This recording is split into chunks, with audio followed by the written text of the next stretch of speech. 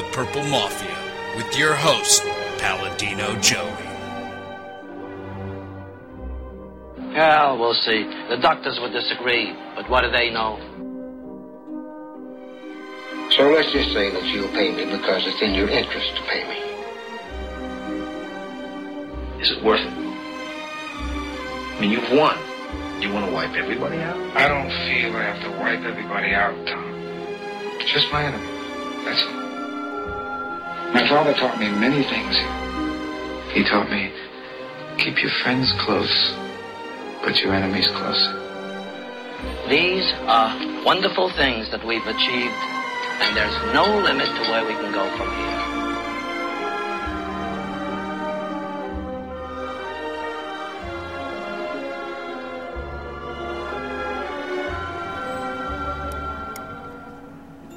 Welcome to the family here on Purple Mafia. It is Sunday, January 1st, 2012. That's right, Sunday, January 1st, 2012. Happy New Year, everybody. It is episode number 106 of Purple Mafia. It is a new year, and it will be a new season. Yes, because the Viking season has concluded. They finished 3-13. So the Vikings do indeed land the third overall pick in the 2012 NFL Draft in April. That will be a good thing to get the third pick. So we're going to talk back and forth about the two quarterbacks, Christian Ponder, Joe Webb. We're going to talk about the future. We're going to talk about the running backs. We're going to talk about the secondary. We're going to talk about a lot of stuff.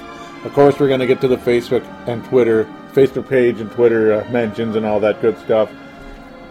But first and foremost, Purple Mafia is available on thesportstuff.com and on iTunes. I thank each and every one of you always for downloading and listening to this show. It is a great pleasure to me, and I hope it's somewhat of a pleasure to you, especially this season being as difficult as it was. I mean, I hope you enjoyed it a little bit, the show. Of course, we're going to keep, excuse me for the noise there, but of course we're going to continue to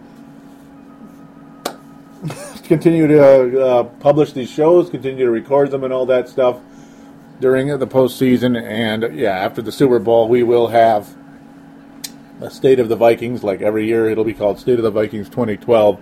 Every year after the Super Bowl and before free agency and all that stuff, State of the Vikings, you know, the big show, kind of the most viable player and all that stuff, the biggest disappointment, most improved, all that. So that'll come up later on, but I'm going to kind of put a bow on the current season during this show. Not going to be so much of a game review of the game today. I'll get to a few details here and there during the game and last week's game, because yeah, I didn't do a show last week, and I do apologize for that. Just again, one of those deals where just kind of busy, a lot going on, holiday weekend, and just too much going on. Of course, I watched the game, and I was going to record, but then it just got busier and busier and busier. So I do apologize for those of you out there that would have liked to hear the show, and I do appreciate those of you that would like to hear the show. Without you, there's no Purple Mafia. I wouldn't be here in 2012 talking about episode number 106. I would be talking about the shows I used to do or never made. So to get to the point, in general, the Vikings, of course, did lose today, and I'm glad. Yeah, I'm glad. And it's not because I'm a jerk that wants the team to lose. It's because I wanted a top 3 pick and the opportunity to land Matt Khalil, which would be a good thing for this franchise, in my humble opinion. I don't want Barkley. I don't want, I would have taken Andrew Luck if given the opportunity, but just because. But at the same time, you got 2 quarterbacks right now, both of which that probably deserve to play in the NFL. Of course, and yeah, they do. They deserve to get playing time. Do they deserve to be called a franchise quarterback? Not yet. No. Especially, yeah, Joe Webb does not deserve to be a franchise quarterback at this point in time. Too inconsistent, too inaccurate. And, of course, Christian Ponder, no, he doesn't look like a franchise quarterback yet. But the overall skill set in college and coming into the NFL would say that he has an opportunity to become that. So that's the point there between those two. We'll talk more about the quarterbacks and stuff as we kind of get later, more and more. Probably just kind of back and forth during the show, conversation during the game review and such with the Chicago Bears. some like some pre-draft conversation, being that we're going to have the third pick. Yeah, the third pick, and of course the ever glaring need for an offensive line for this football team. I mean, there's just no doubt about it. This team needs an offensive line, like they need to breathe, they need all that. So I'll just shut up, and we'll get to the Facebook group first this time. Facebook page first this time. Facebook.com/Purple Mafia Show. Facebook.com/Purple Mafia Show. But really quick before that, we do have a voicemail. We do have a phone line that is a voicemail. Do treat it as such. The number is 209-736-7877. 209-736-7877. As I said, it is a voicemail. Do treat it as such, meaning mention which show you're calling in for, which is Purple Mafia, and statement, shout out, question, comment, whatever would be terrific. No call-ins that I know of as of yet, but hey, obviously call in whenever. I'm going to continue to cover during the postseason. We'll continue to talk Vikings football. Of course, we'll be covering the postseason as well on this show. But there'll always be Viking news to talk about. I'm sure somebody's going to get fired, and maybe lots of somebodies will get fired, and people will get cut and traded and stuff like that. It's going to be interesting. Forgive the there, but it's yeah. So I say, that's an improvement, right? No, the idea is to continue calling in, talking Vikings, and I'll gladly comment on what you have to say. I'll gladly conversate with you. Be also terrific. So again, call into that number would be terrific. So yeah, the Facebook page. Let's get to it. Tony Coleman. I'm going to try to keep up with how far we were. I'll read what Tony had to say. This is going back to December 19th because of the two shows. So bear with me here. I do apologize for not having a show last week. There weren't too many posts, so I won't be too long, but it's great to have you guys commenting on here. It kind of keeps the show going, keeps me with things to talk about, things to hear what you fans want to say, because it's about you fans out there, Viking fans and listeners to the show. So again, Tony Coleman, he says, I don't really have to say much on subject of the game versus New Orleans, so that's actually going back too far, but I'll finish it. It started well again and just descended into utter humiliation.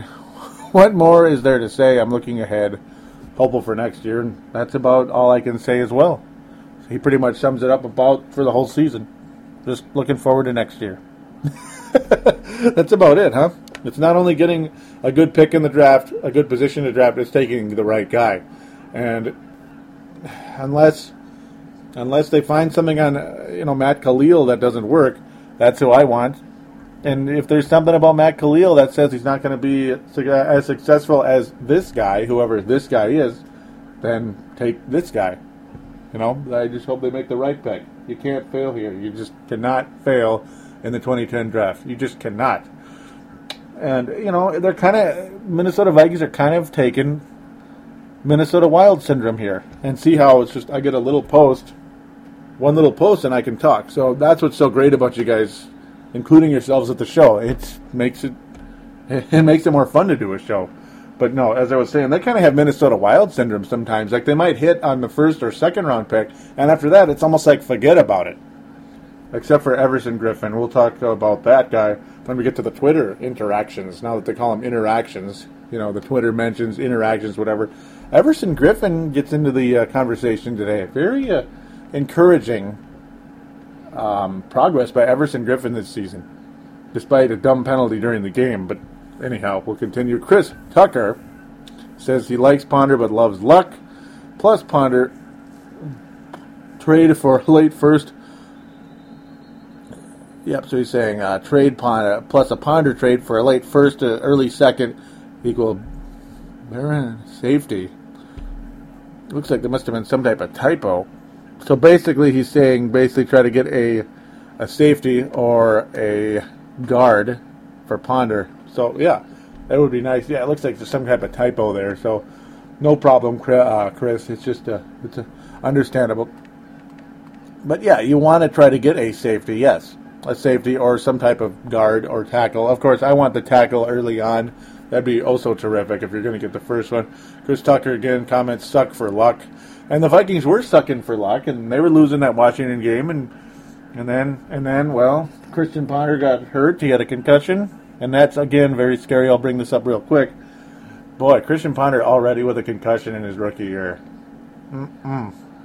That's not a good thing. No, that's really early to be getting concussions, folks. That's that sucks. That sucks because once you have one, I mean, it's kind of like you put that red stamp on his head, you could say. Caution. That says caution. Yeah.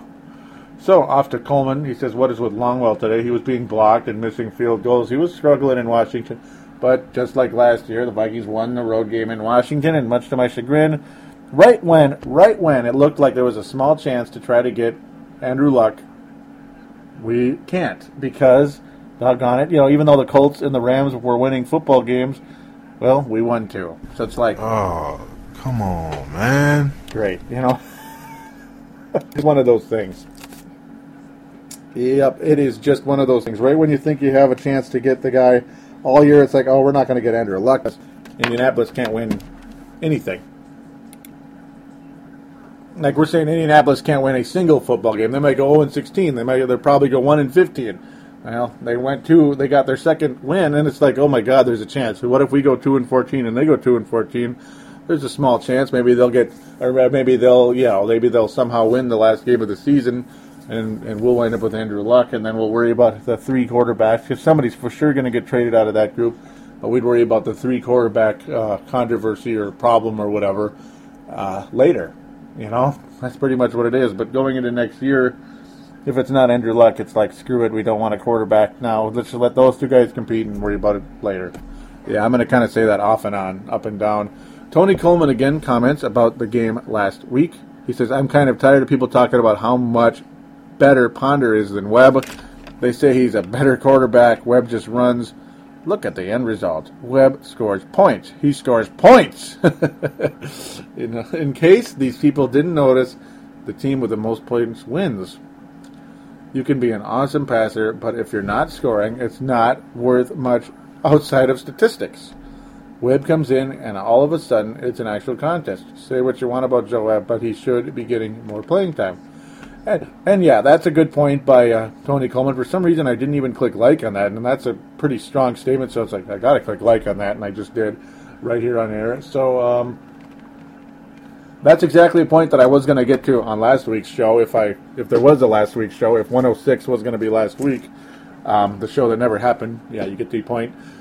Yeah, Joe Webb, I have not jumped on his bandwagon the past 2 years. I've not bought into the whole Joe Webb hype. But, he wins games. He wins games. He's unorthodox. See, this is the point right here where I'm going to get to right here. That's why I love doing this, because then I can get to a point in a more organized fashion. Yeah, he's unorthodox. The way he plays is a little bit crazy. His passing can be look really good and look really bad, and within minutes of each other, his passes. But he wins football games. End of story. Joe Webb has been a bigger winner on this team by far. He's been the biggest winner on this team the past 2 years, period. He actually looked more of a winner than Brett Favre did last year, because Favre was so horrendous outside of that Arizona game, and he was okay in the Washington game. He was kind of like a McNabb, really. McNabb was just so weak and not aggressive that we were able to beat them in Washington. But no, Joe Webb is extremely aggressive. He's going to make mistakes, and at times he's going to make ugly passes, and sometimes he just flat runs too much and gets kind of crazy.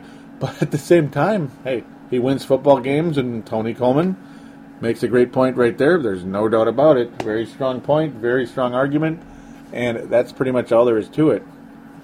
The guy does win football games, and he does deserve a legitimate shot to start at quarterback next season against Christian Ponder coming in to the preseason. And there I said it. There you go. There you go. So I'm more on the bandwagon now than I've ever been regarding Joe Webb, just for the simple fact that he does win football games. And I was going to say that last week, and I didn't get a chance to. And Tony Coleman's comment is, it's a Christmas miracle. And yes, the Vikings won a road game in Washington, D.C.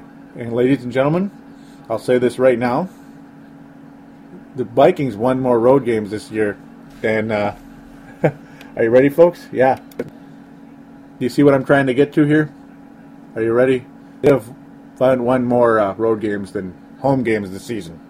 Oh my God! Now, isn't that weird? With a team that's that awful, that bad of a record, that bad of a season, yeah, we're a better road team than home team in terms of losses this year. No, the overall score differential in such a in such situations may be a little bit may tell a different story. But hey, the wins and losses. The Vikings have 2 wins on the road and 1 win at home. Kind of weird. Kind of weird, huh? Dan Taylor on December the 24th, Christmas Eve. Again, I hope all of you had a great Christmas and holidays if you don't celebrate Christmas. But yeah, I hope you did have a great Christmas out there. You know, I didn't even get to talk about it on the last show, which sucks. And Happy New Year. Yeah, okay. Dan Taylor says, well, we won the game. The season is no longer the worst in Vikings history. It's only tied for it. We lose out on draft position. Looking like number 3 overall. And Ponder and AP, it looks like nothing was torn for AP. Yeah, that's another topic. Yeah, It's almost like and yeah, I was going to get to it, but it's almost like I was blanking about it there. I wasn't even going to talk about it yet, but, you know, again, there you go. All negatives aside, though, I'm just happy to see us win. It's been far too long. Coleman responds with, it's sad irony with respect to the draft that when we win, we lose. Exactly. When we win, we lose. Because you're not going to get the number 1 overall pick, and there's still a small possibility that with the number 2 pick, the St. Louis Rams take Matt Khalil. And that would really suck.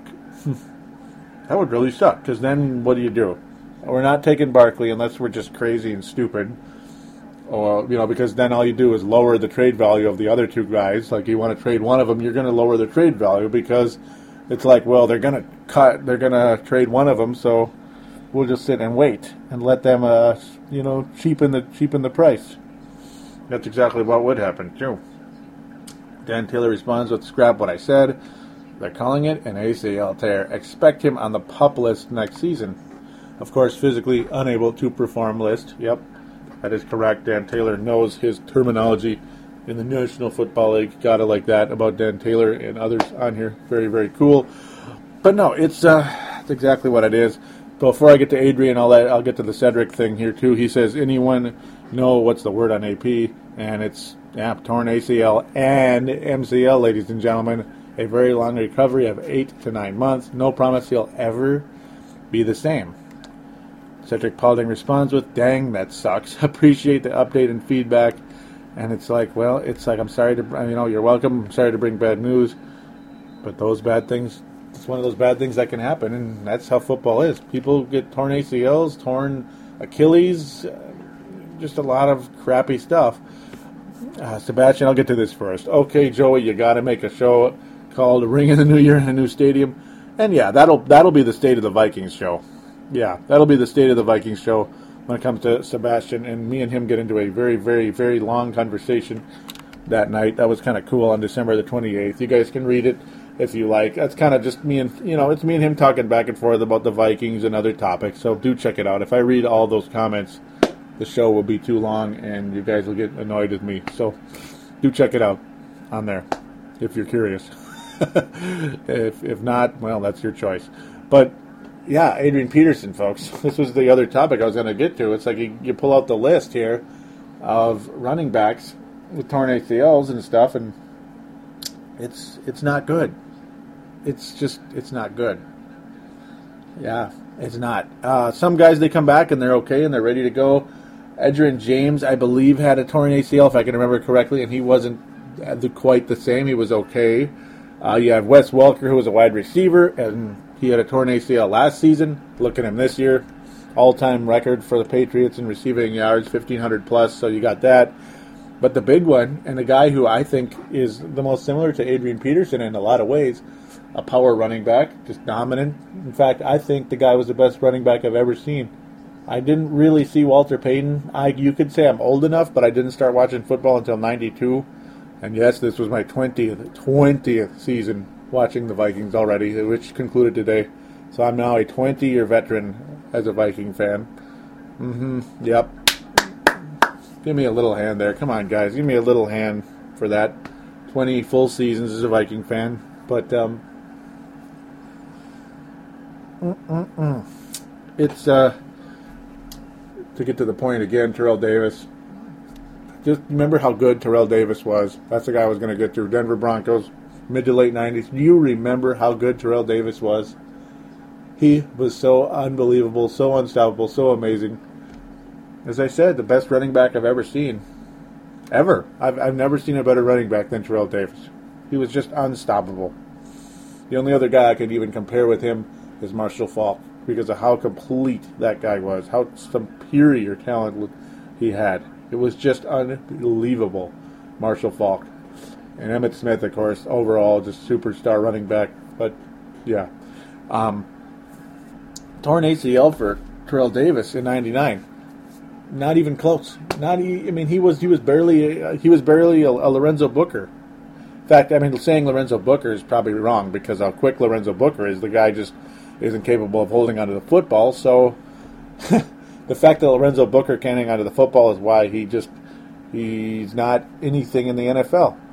He has the skill set with his feet, the quickness of his feet and legs and all that, and his shiftiness.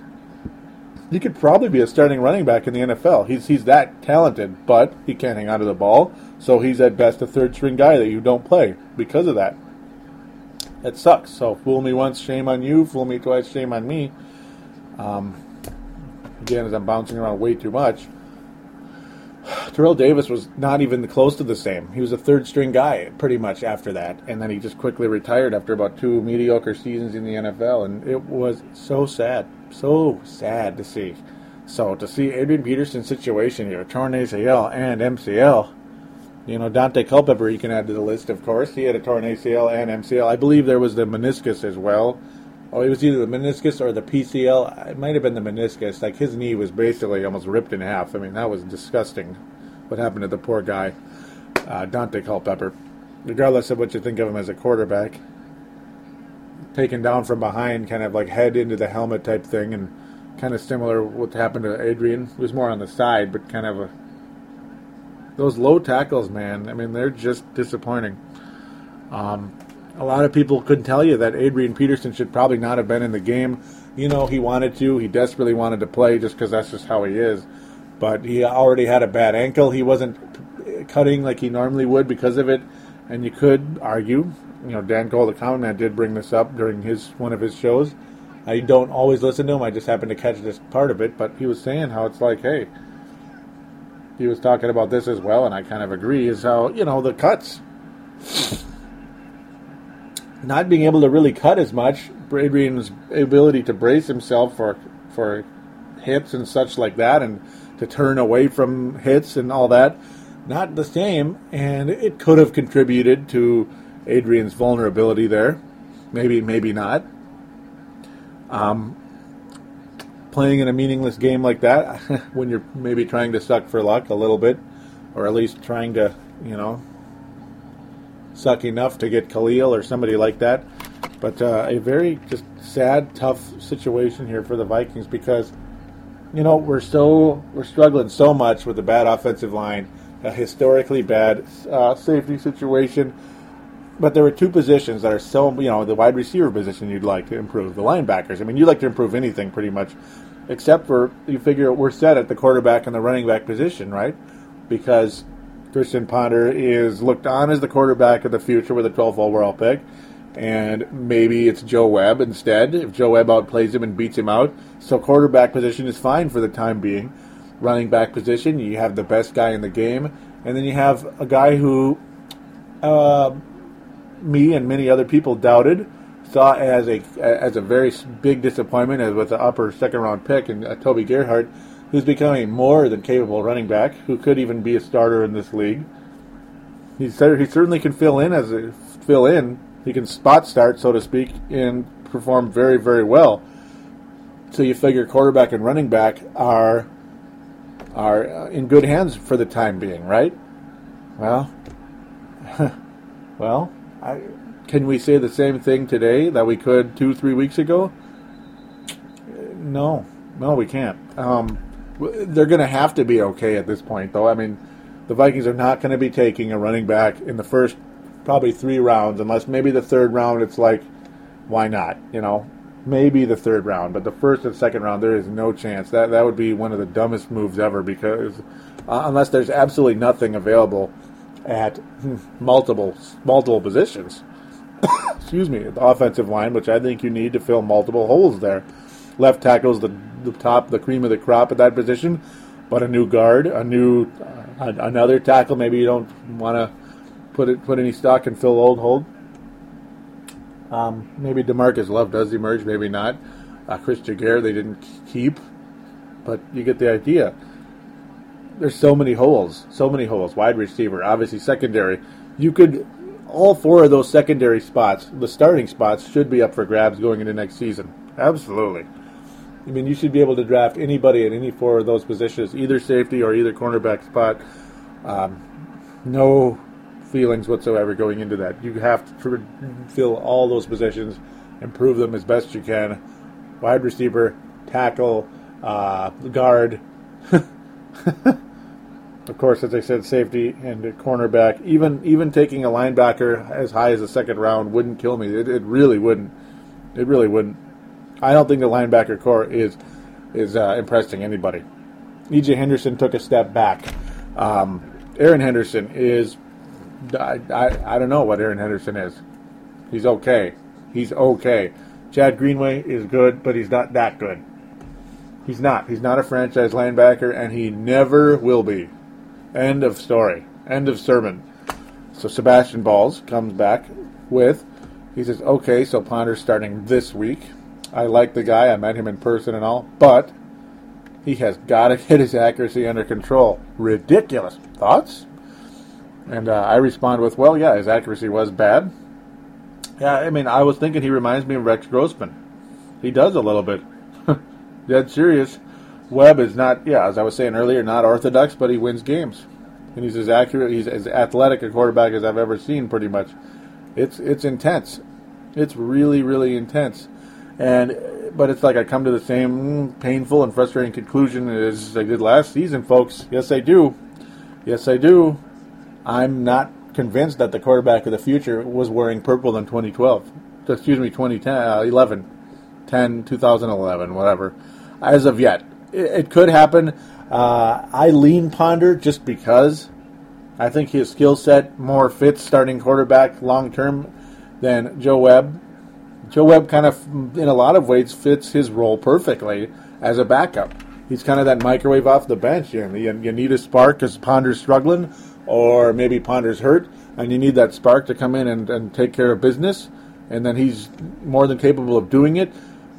I mean, I don't want to say Webb's ceiling isn't very high, but I don't know as a quarterback. See, as an athlete, his ceiling, who knows what his ceiling is? It could be up in heaven somewhere, practically, as an athlete. But as a quarterback, I'm not sure.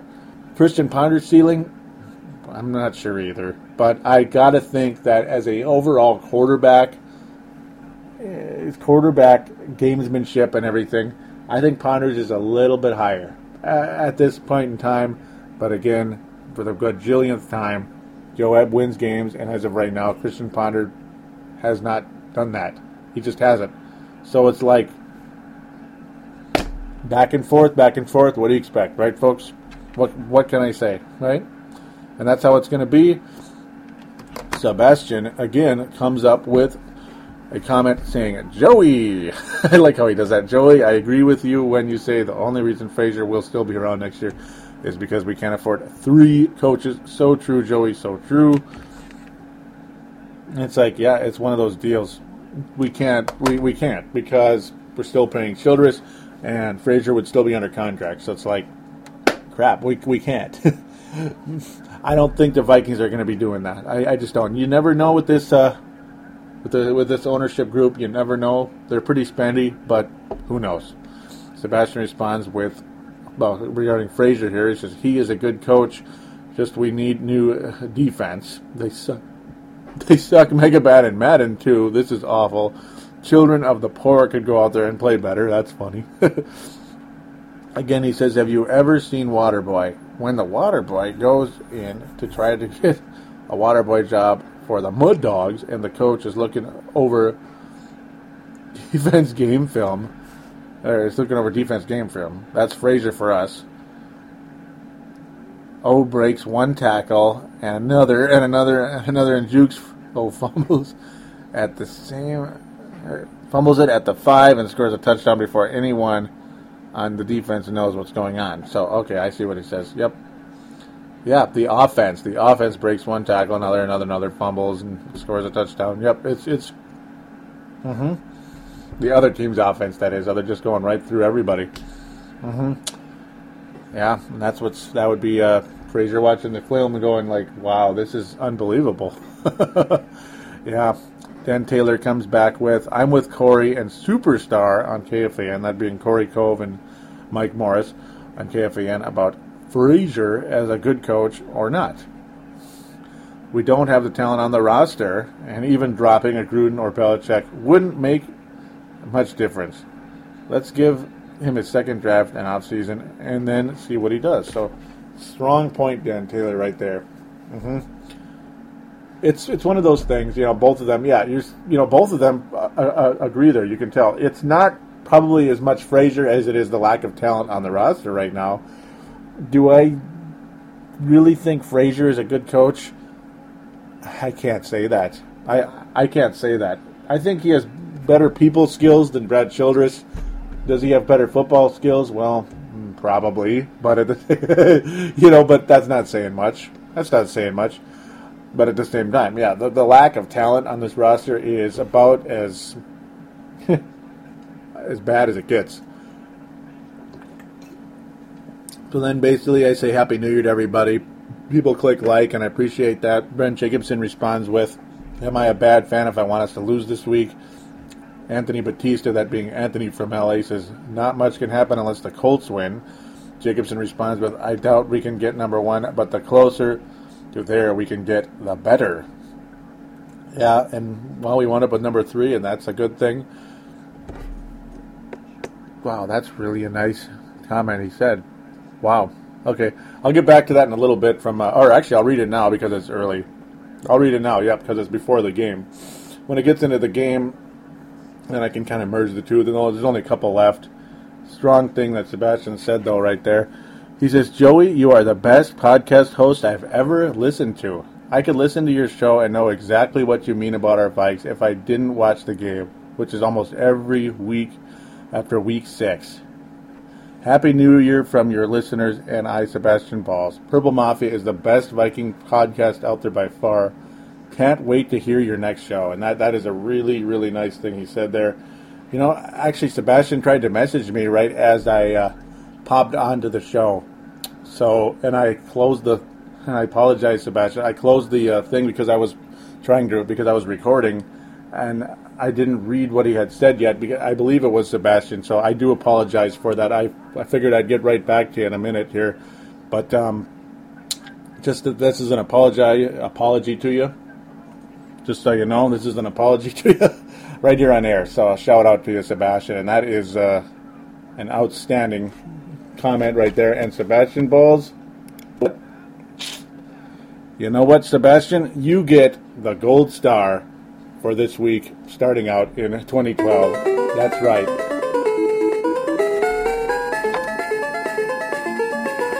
A gold star for Sebastian Balls for what he said there. That was about that's as nice as it gets. Yep, and I do appreciate that. He's been as loyal as they get, and those of you out there are very loyal as well. But I just want to say, it's definitely Sebastian's turn to get the gold star, and more than deserving. That was a very kind comment there, and I do appreciate it very much. So with that said, get to Tony Coleman. Okay, he says, Jared Allen, boom, attaboy. So yep, Jared Allen had a hell of a game today, and that's for darn sure. We'll get to the interactions here in a second. Yeah, I do apologize. I didn't check the Purple Mafia page, Sebastian, the past day or so. So I apologize that I didn't respond sooner. Not trying to blow you off. I am not trying to blow you off. So I had to mention that real quick. So, I'm not going to get too into detail with the game. In fact, I got into some detail across the way here. And by the way, at the end of the game, I'll mention this real quick anyway. Yeah, Toby Gerhart, folks. Toby Gerhart, torn MCL. Yeah, that's right. Toby Gerhart now has a torn MCL. Oh, come on! Seriously. It's like, can you believe it? It's just not fair, is it? So not only are you not completely set at the running back position as much as you thought, you're not set at the running back position because of what happened to Adrian Peterson. But now Toby Gerhart has a torn MCL. It's obviously not nearly as serious as Adrian Peterson's, but just mentioning that's wear and tear on the body. Running backs and injuries don't go together very well, folks. Oh, no, they don't. So that's unfortunate. Yes, it is. So now to the Twitter account, Purple Mafia Show, or excuse me, yeah, that's cute. Twitter.com/Purple Mafia Show. Twitter.com/Purple Mafia Show. There you go. Good times indeed, huh? Thank you, those of you out there that like to follow and or respond to that. Do give that a follow if you could, by the way. Lots of interaction during the week, but not really so much Vikings in general. A lot of new followers. I do appreciate that oh so very much. Very, very nice of you guys to do that. Appreciate that indeed. Kind of sending out little lists and all that stuff. Brian Svedson. Yeah, Brian Svedson. So very cool. He's actually a new follower, and we kind of talked about getting Matt Khalil today. A teeny tiny bit. He had a picture. His picture actually was like one of those deals where you can kind of make up, I don't know if it's Photoshop or you go to the web page and it's a create your own jersey, and it does like a graphic where it actually will show the name and the number on it. He did a Matt Khalil number 74 jersey, and for that he gets a clap. And I said, that's who I want. That's who I want. Without a doubt, that's the perfect draft pick for this team right now. And he says, that's all I asked Santa for this year. And there you go. I hope it happens. And then me and Craig, Purple Love 021, says, hey, that number 97 will show us huge dividends in the next few years. He will be the starting defensive end or right side linebacker next season. And yeah, that of course, number 97 is Everson Griffin, and his improvement has been very, very evident during this season. Everson Griffin has improved, and maybe if you see Brian Robinson is more of kind of that, like what he was before, kind of the energy coming in to fill in for guys and come in and get a quick sack or quick rush. And Brian Robinson fills that role very nicely. Maybe he's not a full-time starter. Is Brian Robinson, especially, also because sometimes his over-aggressiveness can create penalties, and that can be frustrating. Maybe Everson Griffin will be the starter later on. We also get into a little bit of Mystical Raymond, that being number 14. I talked to him about it. I asked him, what do you think of him? He says, I actually like number 41 at safety. Very athletic and can run. But, yeah, he got burned pretty bad. We'll get back to that in a sec. The red zone performance, yeah, there were multiple people out there talking about how, well, when the Vikings are in the red zone, they're good for 3. And that's what kind of year it's been, folks. And that's the way it was last year, too. Like, we're in the red zone, so we're going to get a field goal because we're not going to get in the end zone or anything. We stink at getting in. We stink at our red zone offense. And Vikes Princess, that being Lisa, says, I agree. Our red zone performance is less than inspiring unless Webb is on the field. That's kind of been the story.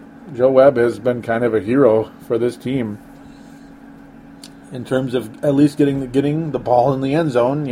One way or another, be it pretty or ugly, the ball goes forward. The offense actually moves forward. We move the chains, and that's kind of the object of the game. And Joe Webb, despite the fact he's a bit crazy and a bit out of control at times, well, he kind of tends to do it a little bit better than Christian Ponder so far. So again, I can't say that Joe Webb does not deserve all the opportunity in the world to compete for the starting job next summer. Yep, next summer. Joe Webb deserves an all-out battle with Christian Ponder next summer for the starting job. End of story. End of sermon. Craig comes back with, number 41 did not look good on that play. And, yeah, he got burned. He got absolutely... He got pretty much walked past by Roy Williams. That's right, Roy frickin' Williams walked past Bristol Raymond like he wasn't even there. Terrible. So that's the thing with Mr. Raymond. He has athletic ability, but can he cover guys? Not yet. Not yet. Is he another Asher Allen? Yeah, maybe. Because that's all Asher Allen has been. It's like, yeah, he's talented, but he got beat. He's talented, but he got beat. And he got beat. And he got beat. It's just like, come on, man. Oh, he made a good play. Oh, but he got beat. It's just like, come on, man. I'm actually really surprised Asher Allen didn't get cut coming into this year, but, it's kind of a good thing he didn't, I guess, because everybody got hurt and cut, and, yeah, guys like, nobody got cut. Everybody got either hurt or they were so bad they got benched, like Cedric Griffin, because he's terrible, and his attitude is even more than terrible. And, yeah, I understand he's injured and everything, but his attitude is worse than his physical condition. I'm sorry, it is. Interesting. I didn't get to this response by Dan Taylor. I didn't actually get to it when I was tweeting earlier today. He says that he's not sure a left tackle helps him much when he rolls out to the right. Well, that's why we got to take guys on the right, like a right guard. That's what Steve Hutchinson's position was, and, Steve Hutchinson was the left guard. Yeah, he was. Well, right guard's not looking good either. I mean, that's why we got to hit well on several draft positions. We got to get a right guard, too. Right guard and, maybe the right tackle, that being Phil Oldholt, either needs to shape up or ship out, Crap or get off the pot, Oldholt. The whole offensive line sucks. So, but no, it all starts with the left tackle. He's the biggest, it's the most important position, and it's the worst. Probably the worst offensive lineman currently on the roster starting is Charles Johnson. End of story there. So that's why I bring it up, Dan. And no, it doesn't help when he rolls right, the quarterback that is being Ponder. But that's why we got to fill the other side as well. That's basically how my stance is on that. Vice Princess says, I want Webb on the field to get Frazier to pull his head out of his ass. The reason why she responded to me with that was because I was like, no, I don't want to put Webb in, and then we have another meaningless win in a garbage game, because it doesn't mean anything, and then it hurts our draft position. And then we wind up having to settle for some other guy, that might not fill an immediate need. It's nice when you could take the best player available that also fills probably the most immediate need on the roster, that being Matt Khalil. Yeah. KK was saying basically people need to stop hating on Ponder, and she's sad that he was hurt, basically, hurt his hip pointer. That guy has really been feeling the injury bug, and that's why I'm saying we need an offensive lineman to protect the guy. I told her that, I still have the love for Ponder, but we need that offensive lineman to protect him. It's like I love him so much, I want to protect him with a better offensive line. And that's why a loss today doesn't hurt me as much as it might hurt the draft position of the team. Yeah. Viking David says this about the chance of getting Matt Khalil when I thought we weren't going to get him. He's saying we blew that last week. Maybe.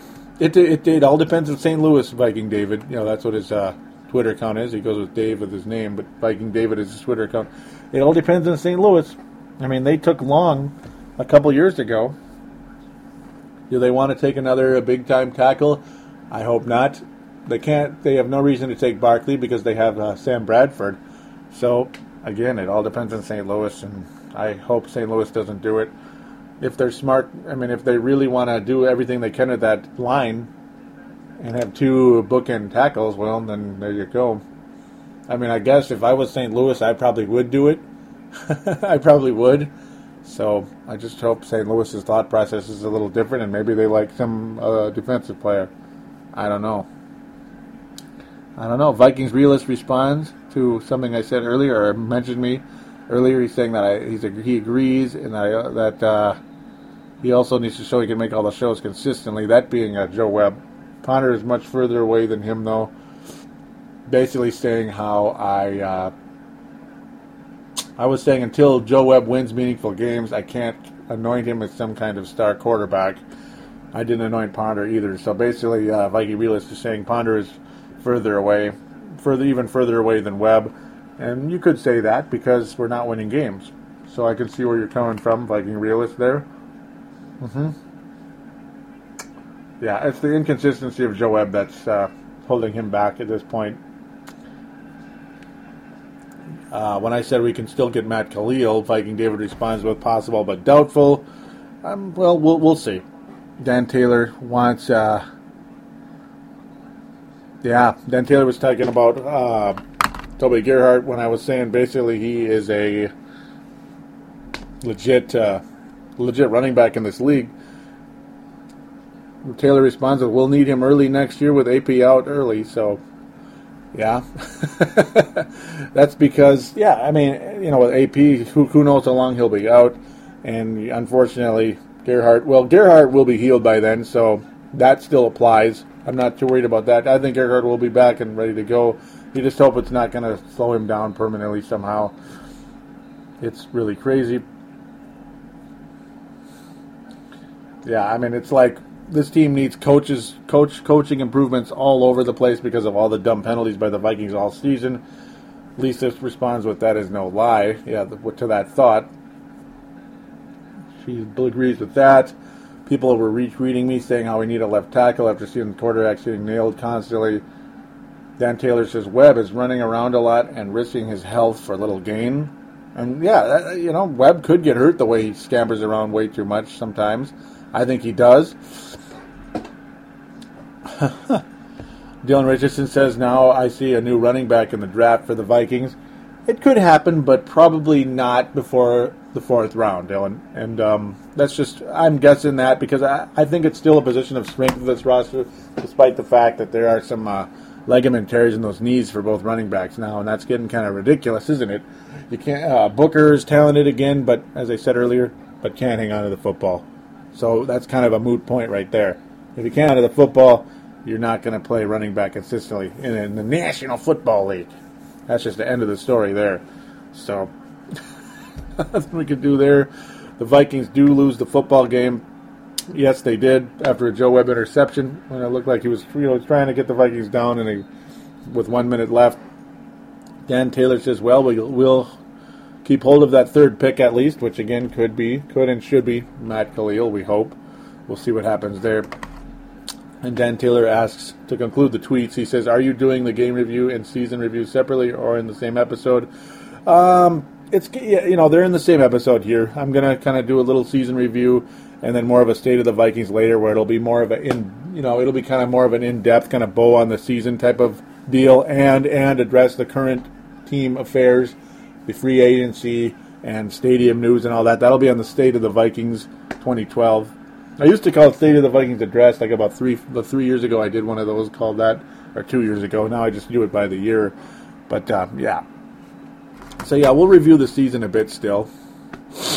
But there'll be more of a full-blown review later on. Jared Allen. Yeah, I didn't even really get into this. Jared Allen getting lots of sacks today. Yep, 3.5. Finishes the season with 22. Chris Dolman, very classy, was at the game today, of course, clapping. You could see he was there with his wife, cheering on Jared Allen the whole way. Very, very cool as Jared Allen did beat Chris Dolman.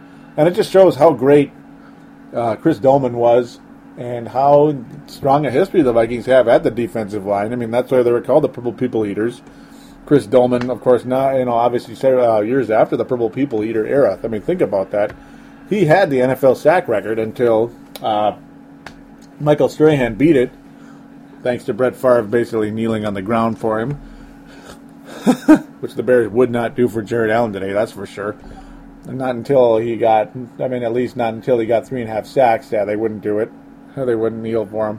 They did kneel for him until he got 3.5, But 22 sacks in the year for Jared Allen, that's phenomenal stuff. Phenomenal. 22 sacks for Jared Allen. he will definitely be in the postseason conversation on State of the Vikings when it comes to the little awards that I passed out. We'll say he will be in the conversation. I'm not going to say if he's going to get an award yet, but he will definitely be in the conversation. That is for sure. In fact, he probably will get one, but I'll just leave that alone. I'm just saying it. I'm spoiling it, aren't I? Yeah, he had a hell of a year. There's no doubt about it. A beacon of light in amongst all that darkness. Yes, sir. Brent Jacobson with a big with the summing up things here. Very cool, actually, how he does this. Very cool. It's kind of a way to kind of review the year or kind of to get things going here. He says, well, we finished 3-13, and Jared was a half a sack shy of tying Strahan. Yes, he was. Here is my off-season strategy as of January 1st, 2012. Position by position. Quarterback, look for a veteran clipboard holder. Tutor for Webb and Ponder. We may have that in Sage Rosenfels. That kind of all is a mixed opinion type thing. So, yeah, I mean, it depends on how you view Sage Rosenfels. Maybe there is another guy who fits the position better, but I wouldn't mind keeping Sage for that position. I wouldn't mind that at all. It didn't really help us get better, but then again, the morale of the team was already completely shot by the time Sage Rosenfels arrived to this roster, so it was already completely shot. It's like, whatever. Running back, look for an insurance policy dynamic third-string runner. Yeah, you could do that because it's not Lorenzo Booker. Maybe you take a draft pick with the 4th, 5th, 6th, 7th round, or you can find some veteran backup like Chester Taylor, which that wouldn't kill me. He doesn't have to go out there and be the third down back. He doesn't have to, but maybe he still can be at his older age. I would not mind doing that. And Sebastian Balls knows how I feel about Chester Taylor, or at least felt about Chester Taylor, and he agreed with me. We're both big Chester Taylor fans. There is no doubt about that. That is very, very cool stuff. Wide receiver. First choice would be Vincent Jackson, and draft a guy like Michael Floyd, second choice. Well, there you go. Really looking high end there. And Vincent Jackson, you know, that's kind of a name that's been brought up, for a while now. Going into 2010, 2011, and now into 2012. I don't know. I kind of don't think Vincent Jackson will ever play here, but it'd be nice. San Diego is right now. I don't think they're going anywhere. So Vincent Jackson, I wouldn't be surprised if he finally got out of that organization and moved on. I don't think, I honestly think Norv Turner's done at this point. I think he's finally worn his welcome out for good there. Michael Floyd would be pretty cool. Depends on how high we're looking for Michael Floyd.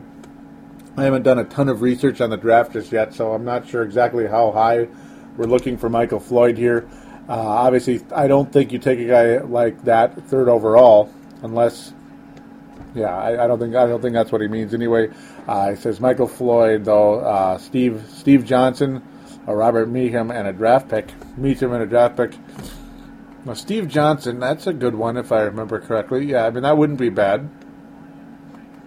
So Vincent Jackson and draft a guy like Michael Floyd. I see what you're saying. Yep, Steve Johnson or Robert Meacham and a draft pick. So those aren't bad thoughts. They're not bad thoughts. I mean, the minimum they would fill the role nicely. Steve Johnson actually is a pretty good football player. I wouldn't mind that at all. Probably wouldn't be extremely expensive, maybe a little bit. He says tight end, late round pick. And yeah, I think, Jim Kleinsasser, another side note, speaking of tight ends. It was kind of like a mixed, you could say a mixed bag of what Jim Kleinsasser was. Was he a fullback or was he a tight end? He was kind of both. He was a run-blocking tight end, basically, is what Jim Kleinsasser was. He is, so I'm talking about him in past tense. A lot of you know why, some of you might not. Jim Kleinsasser he did not play, unfortunately. He did play, but for the last time. Jim Kleinsasser at age 33 is hanging him up, and that's it. He never really had major injury issues, which is good, but maybe it's just one of those things where the ankles, the knees, the wrists, too much wear and tear, too much blocking, all guts, no glory, and finally time to move on. And that's the end of it. He also probably noticed the team is a few years away from being competitive again. mean, he was in 2 NFC Championship games, and the Hart was, well, one of them it was a disaster, and the other was a heartbreak.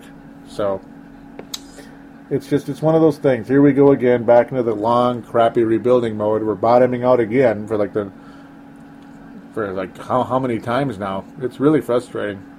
We bottomed out in 01, 02, and then bottomed out in 06, and now we're bottoming out again in 2011.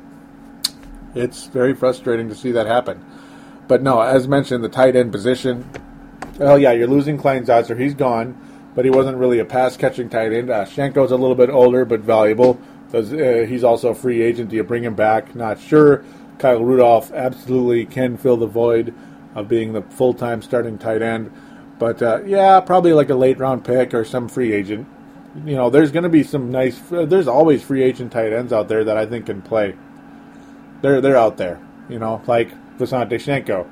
He was kind of like a no-name pickup that ended up working out really good. He worked out really nicely, in fact. Yes, he did. So now we go to the offensive tackle. Find a left tackle. Full caps right there, and I agree with that. That's the number one. That is the number one hole on the roster, despite the fact that there's a million other holes. The whole offensive line pretty much stinks, except for center, which is not a superstar, but he's good. Guard, he says, find a couple of good young guards. And, yeah, we need to get improvements there. Anthony Herrera has had ACL injuries. You notice the plural S at the end of that. That's not good. And I love Anthony Herrera. But he never was a star, and now he's extremely damaged, and we need to get help at the guard position. Speaking of extremely damaged, the other guard was a guy by the name of Steve Hutchinson. I'm ready to move on.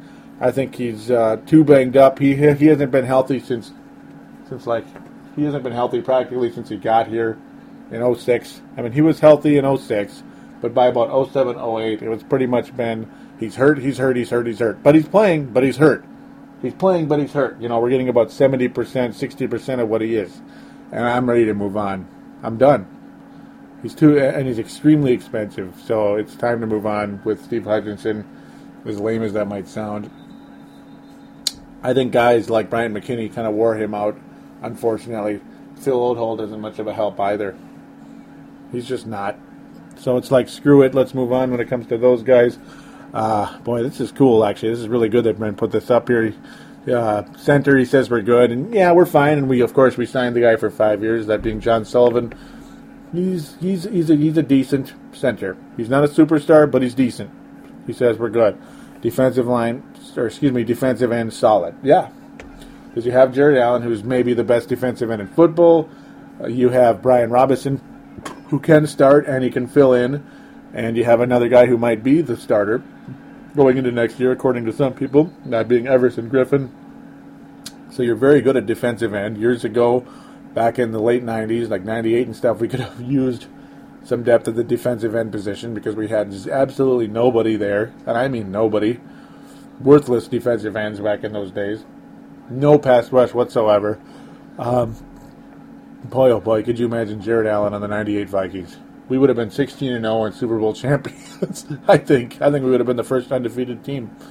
I do. Honest to God, I do. But no, you have a glut of wealth there. So at center and defensive end seem to be the current roster. The defensive tackle, it would not be bad to get some help there. And he says that as well. He says find a wide body run stuffer, rusher to complement Kevin Williams, maybe Trevor Laws. Well, we'll see. We'll see. I would not mind a run stopper. We do need help there. LaTroy Guion disappointed me. LaTroy Guion and Fred Evans. I thought we really had a glut of strength there with those two guys as fill-ins at the defensive tackle position. Also, that Doyle guy we got from the Saints, forget about it. That's it. Gone. I mean, that guy is not very good. He's not worth it. It was nice. Thanks a lot for screwing up Brett Favre's ankle. Now get out of here. You know, get out of here. Yeah, no, he's not going to be. I don't think he'll be brought back, and I don't want him back. He's not any good. LaTroy Guion, again, as I mentioned, disappointed me. I was very displeased with LaTroy Guion this season, and that's the first time I've said that since he got here in 08. I mean, shucks, one of my very, very first shows I did. In fact, it may have been my very, very first Purple Mafia show was on the 2008 draft. I forget if it was the first or second, but doggone it, man, I have been a fan of his since that day. It was either episode 1 or 2. And here we are on episode 106, and I'm saying right now, right when it's the top guy's chance to possibly step up and take a starting role from somebody, because the other Williams, Fat Pat Williams, is no more in the NFL, and the guy does not seize the position. He just didn't. And it might be because he's too similar to Kevin Williams, but Kevin Williams missed 4 games, ladies and gentlemen. Yes, he did, and I don't think Kevin Williams is that great either anymore. I think he's way, way past. I think he's kind of over the hill already at a not that old age. He doesn't strike me as a very competitive guy. But with that said, yeah, LaTroy Guion, I don't think he's a starter in the NFL. And doggone it, does that hurt saying that? It does, because I have followed that guy closely. I've watched him progress, and I'm disappointed. And it sucks. I don't know him personally. I never met him, but I'm just saying it sucks to see that. It just does. Outside linebacker, find a good speed rusher. Maybe Manny Lawson. Okay. You could. We got to. The linebacker position. Yeah, outside linebacker. It's not been good.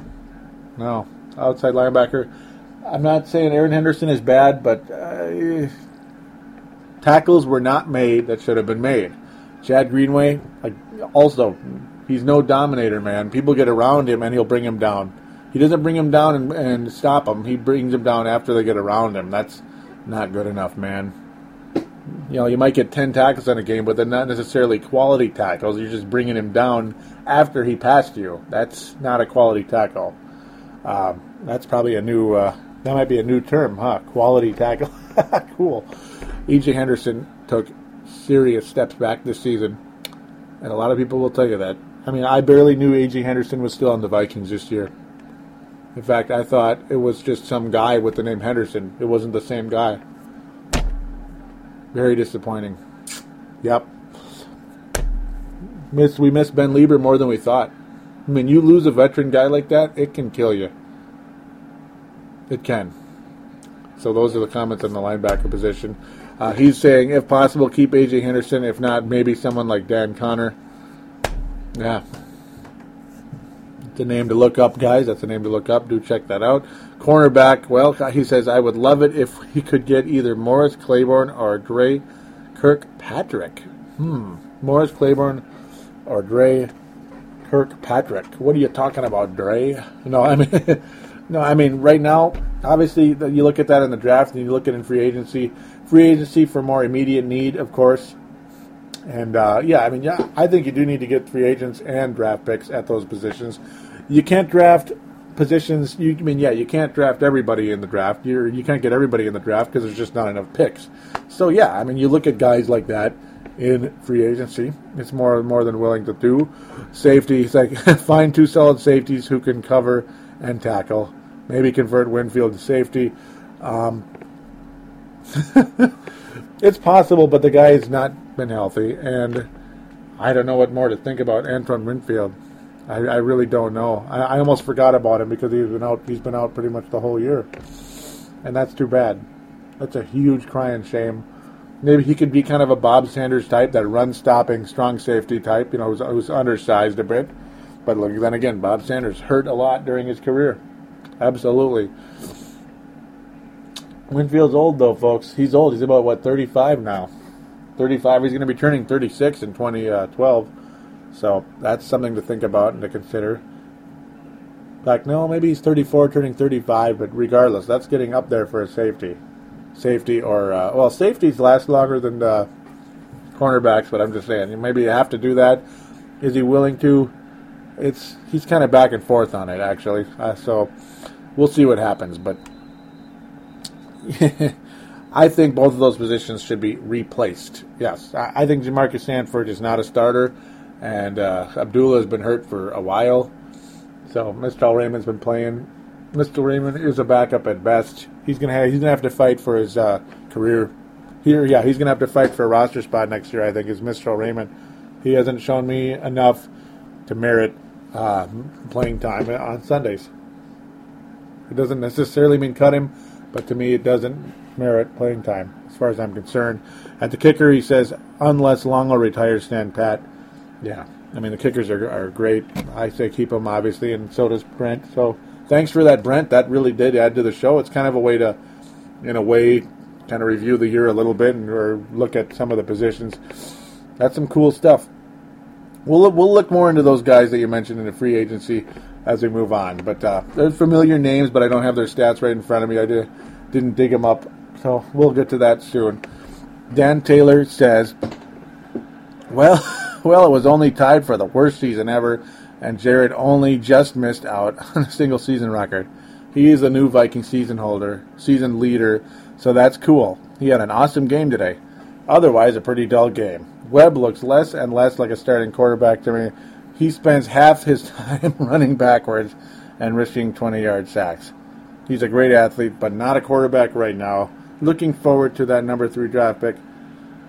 We'll get around to writing a longer review of the year type post later. So yeah, thank you for that, Dan. That'll be very cool when you do write that. I'm looking forward to it. I look forward to when you do write those review posts.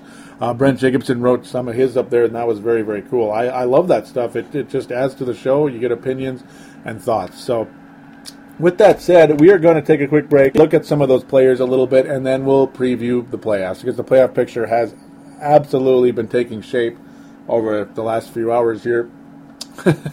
Yeah, it's getting late on January 1st. Not that late yet. The Giants and Cowboys game is still going as of right now, but it's all looking like it's going to be the Giants. So Giants going into New Orleans. So we'll worry about that when the time comes. But with that, yeah, we'll take a quick break. We'll look at some of those players Brent mentioned, and we'll do the playoff picture right after this.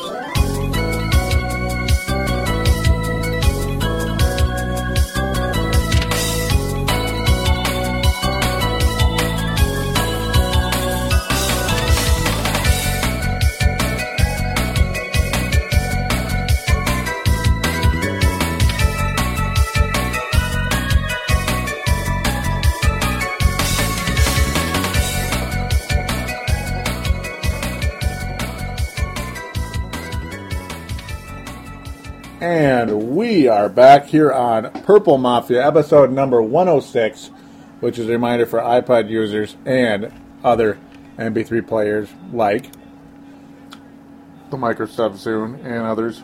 You know, you get the idea, iPod, Microsoft Zune, all that good stuff. But I say it every show because you never know who's a new listener, and there's probably some new listeners every show. Hopefully they stick around and don't disappear after 1 or 2 shows. Hopefully you guys keep coming back. Thank you all so very much. So, yeah, it's going to be, it's a long one, folks. It's time to get back to work here on Purple Mafia, isn't it?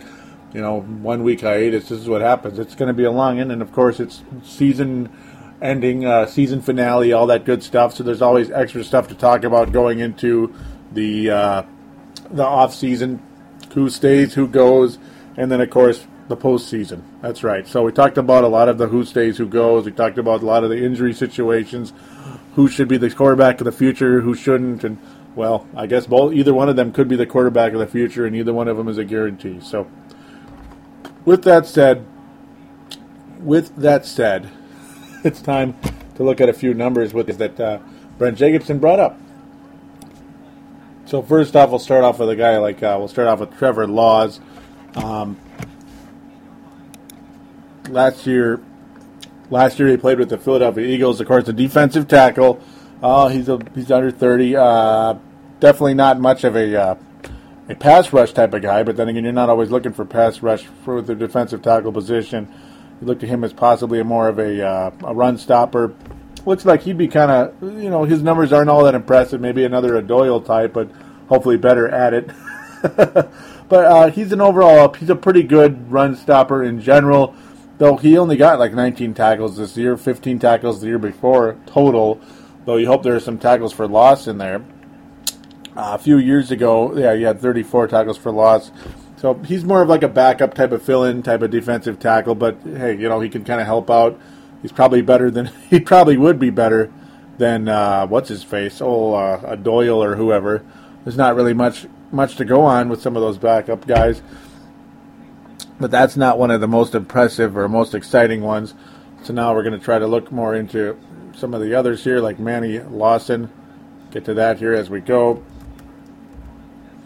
Manny Lawson, linebacker, Cincinnati Bengals. Well, of course, he's going into the postseason. We'll get into that shortly. His numbers are pretty decent. Hopefully wouldn't be too expensive, but then again, yeah, he's not that young. He was a first-round pick originally by the San Francisco 49ers years ago. He would be actually a pretty strong addition to this team. He got 6.5 sacks a few years ago, 3 sacks a year ago, and 1.5 this year. Looked like he may have had a little bit of a bite of the injury bug, had a little bit of a down year with Cincinnati. So then again, maybe not necessarily injuries, but a little bit less playing time, a little bit less numbers. So maybe you try to capitalize on a guy like that because he didn't have such a big year with Cincinnati. So might as well, maybe we could try to get him for a reasonable price. It's a guy to possibly look at, as you mentioned. It's it's worth looking at some of these guys. It's cool how he kind of came up with all these thoughts. Probably obviously looked at some free agent lists and such. We all know about Steve Johnson and such. We'll look at one more here for the linebacker position. Dan Connor was another guy he mentioned. So he has Dan Connor, who played for the Carolina Panthers. Right? Good times there. Yep, he was a third-round pick in 2008 as well. Or 2008 anyway. He was a third-round pick. He had 70 tackles this year. No sacks, but definitely a guy who can rack up the tackles. You got to like that. Overall, a decent linebacker, I got to think. Again, most of the guys he's looking at are about in their mid to upper 20s. So they still have some years on them. I mean, yeah, they're guys to look at. So, obviously, nothing really stands out where you're like, oh, my God, we have to have him. But, hey, I got to think there'd be possible improvements to the roster. Maybe nothing spectacular, but at least they would help out things. Dan Connor does look like to be a pretty good. Dan Connor is a pretty decent linebacker. I do like Manny Lawson. That's a guy I've heard of before. Obviously, he's all right. Trevor Laws a little. Yep, he's got that run stopping ability. He doesn't get too many tackles, but he helps kind of push the line back. That's kind of what Trevor Laws' role would be. It's not always in the stats. It's more or less in what they do in the game in general. Sometimes a lot of stuff is not on stats, especially on the offensive line. Obviously, you can't really judge him. You have to actually see him play. We have a pretty good idea about Steve Johnson, Robert Meacham. A lot of guys have heard about them. Decent players. Maybe not the best ever, but they're all right. Of course, he a member of the Buffalo Bills. I think he would actually be the most exciting addition out of the whole group, I would say. Steve Johnson, of course, had almost 1,000 yards and 6 touchdowns this year, 72 catches for the Buffalo Bills. Would make a nice addition to this team. He's only 25 years old, so that's a guy absolutely worth looking at for the Minnesota Vikings. And obviously he's got some years in already in his career. A decent player. I think he'd fit in pretty nicely with this team, quite honestly. I would not mind a Steve Johnson addition. Again, I don't think he would be all too expensive, maybe a little bit, but yeah, you free up Cassidy so the guys like Steve Hutchinson. So with that said, let's move on to the Twitter account. I don't feel like going any further. We're not going to go any further. Robert Meacham is a decent player, but we don't need to look at numbers all the time. It's more or less how good they are. I think Steve Johnson would be more interesting in that group. Robert Meacham would kind of be more of a decent addition. So with that said, you have your the AFC playoff picture is set completely. I'm going to make a few predictions along the way. At the beginning of the season, I had the New England Patriots and the Philadelphia Eagles.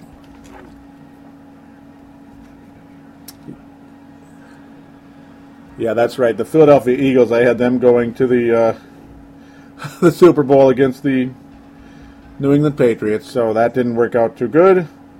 Sorry, Michael Vick, but you suck. Yeah, that's right. You suck, and you let me down there pretty bad. Yeah, you did. Sorry for believing in you. I never should have, because you're not as good as advertised. You're just not, and that's all there is to it. Yeah, Michael Vick. Whatever, right? Whatever. So anyhow, we'll move on from that. Not important. you have the New England Patriots with the number 1 overall seed, so I'm right in that area so far. New England Patriots, number 1 overall seed in the AFC with 13-3. Baltimore Ravens get this first round bye, and the number 2 seed at 12-4. The Houston Texans, division champions, but a weak division champion with the number 3 seed, 10-6. You have number 4, a really weak division champion, the 8-8 Denver Broncos, led by Tebow. That's right, Tim Tebow did get the Broncos into the playoffs. Oh my God, it actually happened. Wouldn't that be funny if they went all the way to the Super Bowl and beat the Packers? I'd say the Packers were undefeated. It'd be kind of like the New York Giants' crazy run. Speaking of the New York Giants, they are going to be in the playoffs at 9-7. We'll get to that later, though. 5th seed, the best 5th seed ever at 12-4, the Pittsburgh Steelers, the defending AFC champions, in a very strong possibility of going back to the AFC title. We'll see. They have to do it through the wild card, though. 12-4. We'll get to that in a little bit. In fact, they will visit the Broncos. The Cincinnati Bengals will visit Houston, Texas, with the third-string quarterback. So why do I think the Houston Texans are going to win that game? Well, I don't. I think the Cincinnati Bengals win on the road. Yeah, I'm picking Cincinnati to win a playoff game again. Yeah, that's right. Well, they have a rookie quarterback who is decent. He might be another Joe Flacco type, actually, in Mr. Dalton, Andy Dalton. I think the 9-7 Bengals go into Houston, Texas, and defeat the Texans. And, yeah, the Steelers are going to end the Denver Broncos run quickly and quietly. Denver Broncos are done right away. Pittsburgh Steelers advance, and they will visit Baltimore, Maryland. Yeah, that rivalry will continue in a big way because, of course, they would be the 5th seed. They would go to Baltimore, and that would get very, very interesting. I think the Ravens, because I'm going to do the whole prediction right now. I think the Ravens defeat the Pittsburgh Steelers and go into the AFC Championship game. And, of course, the Cincinnati Bengals will not beat the New England Patriots. But then, ladies and gentlemen, yeah, as mentioned, I did pick the New England Patriots to win the Super Bowl at the beginning of the season. So, but I got to go with the gut feeling in the postseason, folks, with the way things are. With the way things have been going, folks, over the years, and the way the situation is setting up for me right now, I think the Baltimore Ravens will represent the AFC in the Super Bowl because the Baltimore Ravens always beat the New England Patriots. Yes, they do. The Patriots do not match up well with physical teams, especially in the postseason. They lost to the Jets. They lost to the Giants. They lost to the Ravens, and they're going to lose to the Ravens again. That's right. And the Baltimore Ravens will defeat the New England Patriots in the AFC Championship game and will represent the AFC in the Super Bowl. And ladies and gentlemen, the Baltimore Ravens will be giving a certain football team that plays in Wisconsin a hell of a battle. So you can kind of guess who I'm picking to win the NFC. Yeah, you can kind of guess. It's not that hard, is it? So with the playoff picture set in the NFC, because the Giants won, they are in. Thank God. The Cowboys are not in. Green Bay Packers are the number 1 seed. First round bye, 15-1. That's right, 15-1. Green Bay Packers, best record ever in Green Bay, Wisconsin. They are now tied with the Vikings for their best regular season ever at 15-1. I don't think the Green Bay Packers season will finish quite as, their postseason will finish quite as frustrating as the Minnesota Vikings did in '98 because the Vikings didn't even get to the Super Bowl. There are a couple of Atlanta Falcon type scary teams though that are in the NFC. The first one is the San Francisco 49ers, who just flat win. They kind of reek of Atlanta a little bit with a strong running game, strong defense, and kind of a backup starter type quarterback in Alex Smith. San Francisco 49ers do pose a threat to the Green Bay Packers. Do they pose enough threat to win in Lambeau Field? Well, we'll worry about that when the time comes. The New Orleans Saints, that's right, the New Orleans Saints are the number 3 seed with a 13-3 record. That is about as strong as I've ever seen for the top 3 in the conference. 15-1, 13-3, and 13-3. The balance of power is unbelievable. I mean, that's why there are so many crappy teams in the NFL this year, because there are so many good teams in the NFL this year. There are so many victories spread around for teams like the Saints and 49ers and Packers and Lions, teams like that, and the Patriots and Ravens and Steelers and all that. So all those wins are going to those teams, and no wins are coming to Minnesota and Jacksonville and teams like that, Miami. Not very many wins are coming their way. So there you go. You have the number 3 New Orleans Saints. They will host a wild card game against the the Detroit Lions, who I think won't stand a chance in that game, but I'll just leave that there. The number 4 seed will be the New York Giants. They will host the Atlanta Falcons, and that'll be a very good football game. The 9-7 Giants, the 10-6 Atlanta Falcons will match up in the first round. So we're going to start off with the New Orleans Saints. The heavily favored New Orleans Saints against Detroit Lions. They will win. That's right. The New Orleans Saints will win in a very convincing fashion, I believe, in the Superdome or whatever they call it. I think it's still a Superdome. Yep. They will beat the Detroit Lions. The Silverdome or Ford Field-led Detroit Lions will not win, even though they are a dome team, and dome teams play well in New Orleans. They will not win. The New Orleans Saints will advance to round number 2. The Atlanta Falcons will not defeat the New York Giants in New York. Nobody wins in New York in the postseason, except for the 97 Vikings, which was funny because that Giants team was so pathetic they didn't deserve to beat anybody. The 97 Giants were pathetic. So the Vikings took them out in that game, despite the fact it took a miracle to do it. Giants defeat the Atlanta Falcons. To me, there is no doubt that's going to happen. The warm city Atlanta and the cold city New York, Giants win. Giants win big time. And then the Giants head to Green Bay to try to perform yet another miracle. Just like in 2007, the New York Giants defeat the Green Bay Packers in 2007, force Favre into an interception. No, it's not going to happen. The same problem will not take place. Green Bay Packers take care of business against the New York Giants in round 2. That'll be a 42-17 type game. I mean, Green Bay Packers are going to coast to the NFC Championship game. There's no doubt about it.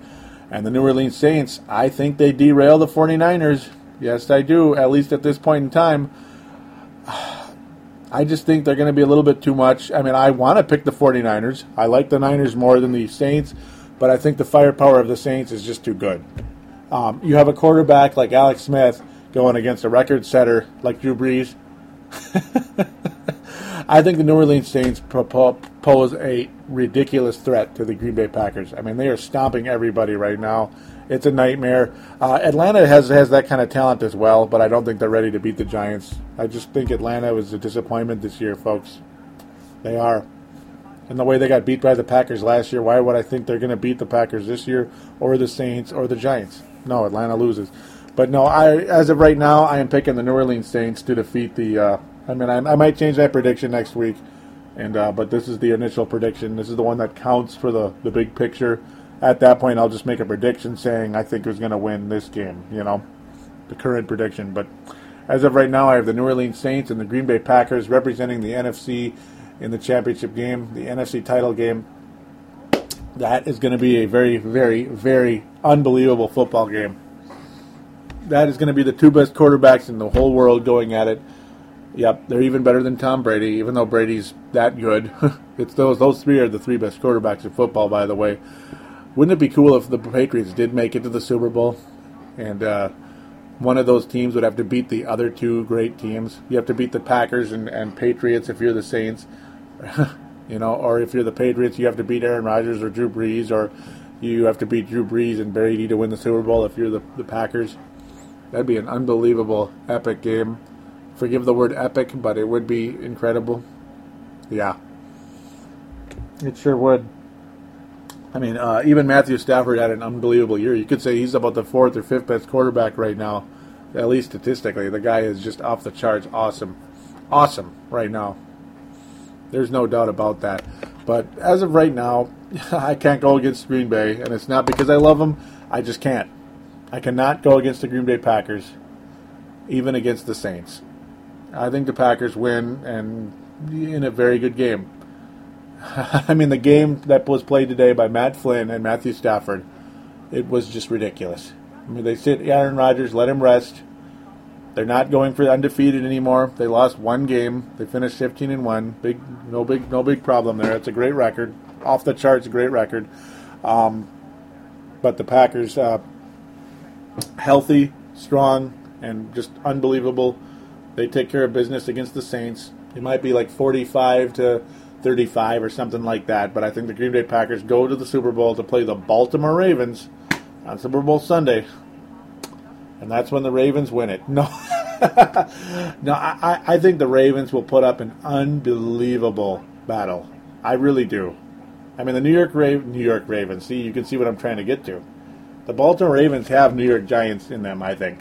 You know, when I'm talking about the 2007 Giants, when I talk about the 2007 Giants, I think the Ravens have that in them. I do. I mean, the roster isn't the sexiest thing ever, but they win games, and they do get to the quarterback, and they do run the ball, and they do have a capable quarterback. Yeah, it's going to be an epic game. Again, forgive me for using that word, but it's going to be an awesome football game. The Packers will be in trouble at times. The Packers will have the fear of forgive the word, they will have the fear of God in them. Not saying Baltimore Ravens are God, because they're not. I'm just saying they will have the fear of God in them, because the Baltimore Ravens will be knocking on that door, folks. They will be very close to a Super Bowl championship.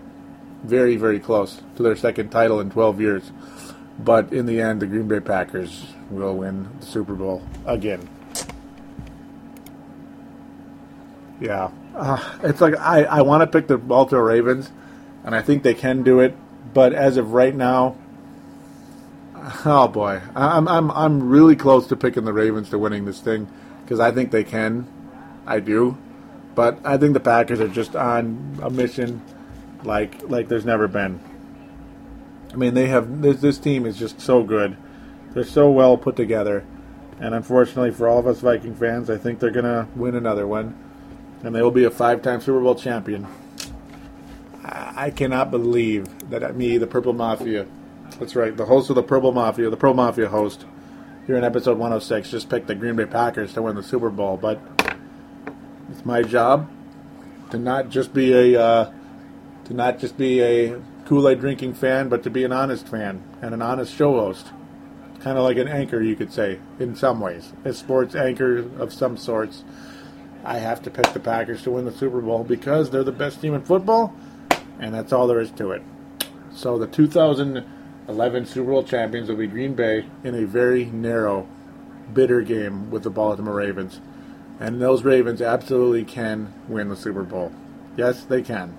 I think they are that good.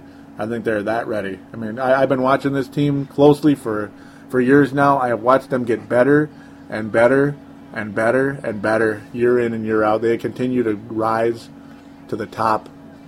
The Baltimore Ravens absolutely can win the Super Bowl this year. That's why I picked them to beat the Patriots. I was ready to pick them to beat the Patriots, folks. If Green Bay wasn't this good, like say if it was New Orleans and Baltimore, the Baltimore Ravens would be the champions. San Francisco, Baltimore would be the champions. But with the way Green Bay is having one of those years, one of those crazy, crazy years, I got to go with Green Bay. I mean, they're kind of like the Denver Broncos in the late 90s, and they were almost undefeated. You know, they're an unbelievable football team that's going to take care of business and get her done here. But I will make one final thing to note before I close here and go to the contact details. The last two 15-1 teams did not make it to the Super Bowl. 98 Vikings and 2004 Pittsburgh Steelers both lost in the playoffs before they got to the Super Bowl. That's right. Yes, they did. The Steelers did not get to the Super Bowl. The Vikings did not get to there either.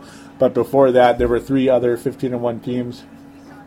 There were only two other 15-1 teams. Excuse me. There were only two. They were the 85 Bears and the 89 Niners, who crushed everybody. Just stomped everybody and won it all. Really, if you want to compare a team to the Green Bay Packers, the other 15-1 team, it's the Niners. It's the Niners. The 49ers that went 15-1 and won the Super Bowl, that's the Packers. I hate to say it, but it's fact. It's the end of story. It's fact. So, there you go. 5 Super Bowls for Green Bay. So with that, we'll get to the contact details, and we'll call it a show. It's a long one, but what'd you expect? You know, it's the end of the season. It's a long one. Yes, it is. So, we would like you to join the message boards on the sportstuff.com. We'd appreciate that oh so very much. On the front page of the website, that being the sportstuff.com, click on the button that says TSS Boards, then simply click register, and then get your screen name going. Get on those message boards, talk in those divisional forums, discuss Vikings football, discuss, you can talk with anybody else in the division, of course, because the forums are split in 2 divisions. You can talk about the playoffs, the Super Bowl, all that good stuff. Why not? Why not? It's more than fun. It is good stuff. It is strong football conversation. We'd like to have you on there. It would be oh so cool. Don't forget the phone lines, 209-736-7877, 209-736-7877. Maybe make your Super Bowl prediction, playoff prediction, Super Bowl prediction, hate on the Packers, pick love on the Ravens, whatever. Whatever you want to say. Call me crazy. Tell me about how you think the New York Giants are going to pull off a miracle and knock the Packers off in the NFC title game. Just tell me. Join the conversation. It would be great. Yep, make all your predictions. I think it's fun stuff. Why not join in? Talk about free agency. Talk about Leslie Frazier. Talk about Adrian. Talk about Ponder and Webb. Talk about it. I think Webb is a winner, but is he a star quarterback of the future? No, not yet. Maybe, but not yet. So there you go. There's that. Don't forget, or of course, how could you forget, because I talk about them too much, right? Facebook.com/Purple Mafia Show. Do go to the page and click like, or the Twitter.com/Purple Mafia Show. Do click the follow, and it would be also very nice to interact with you there as well. But the phone lines are as good as it gets, and I miss hearing you on those phone lines. Commenting on that Facebook page is awesome too. Oh, so awesome. So with that, I'm going to bid it. Yep, and we will be doing the best we can to keep up with this football postseason. I'll be back next week. Go Ravens.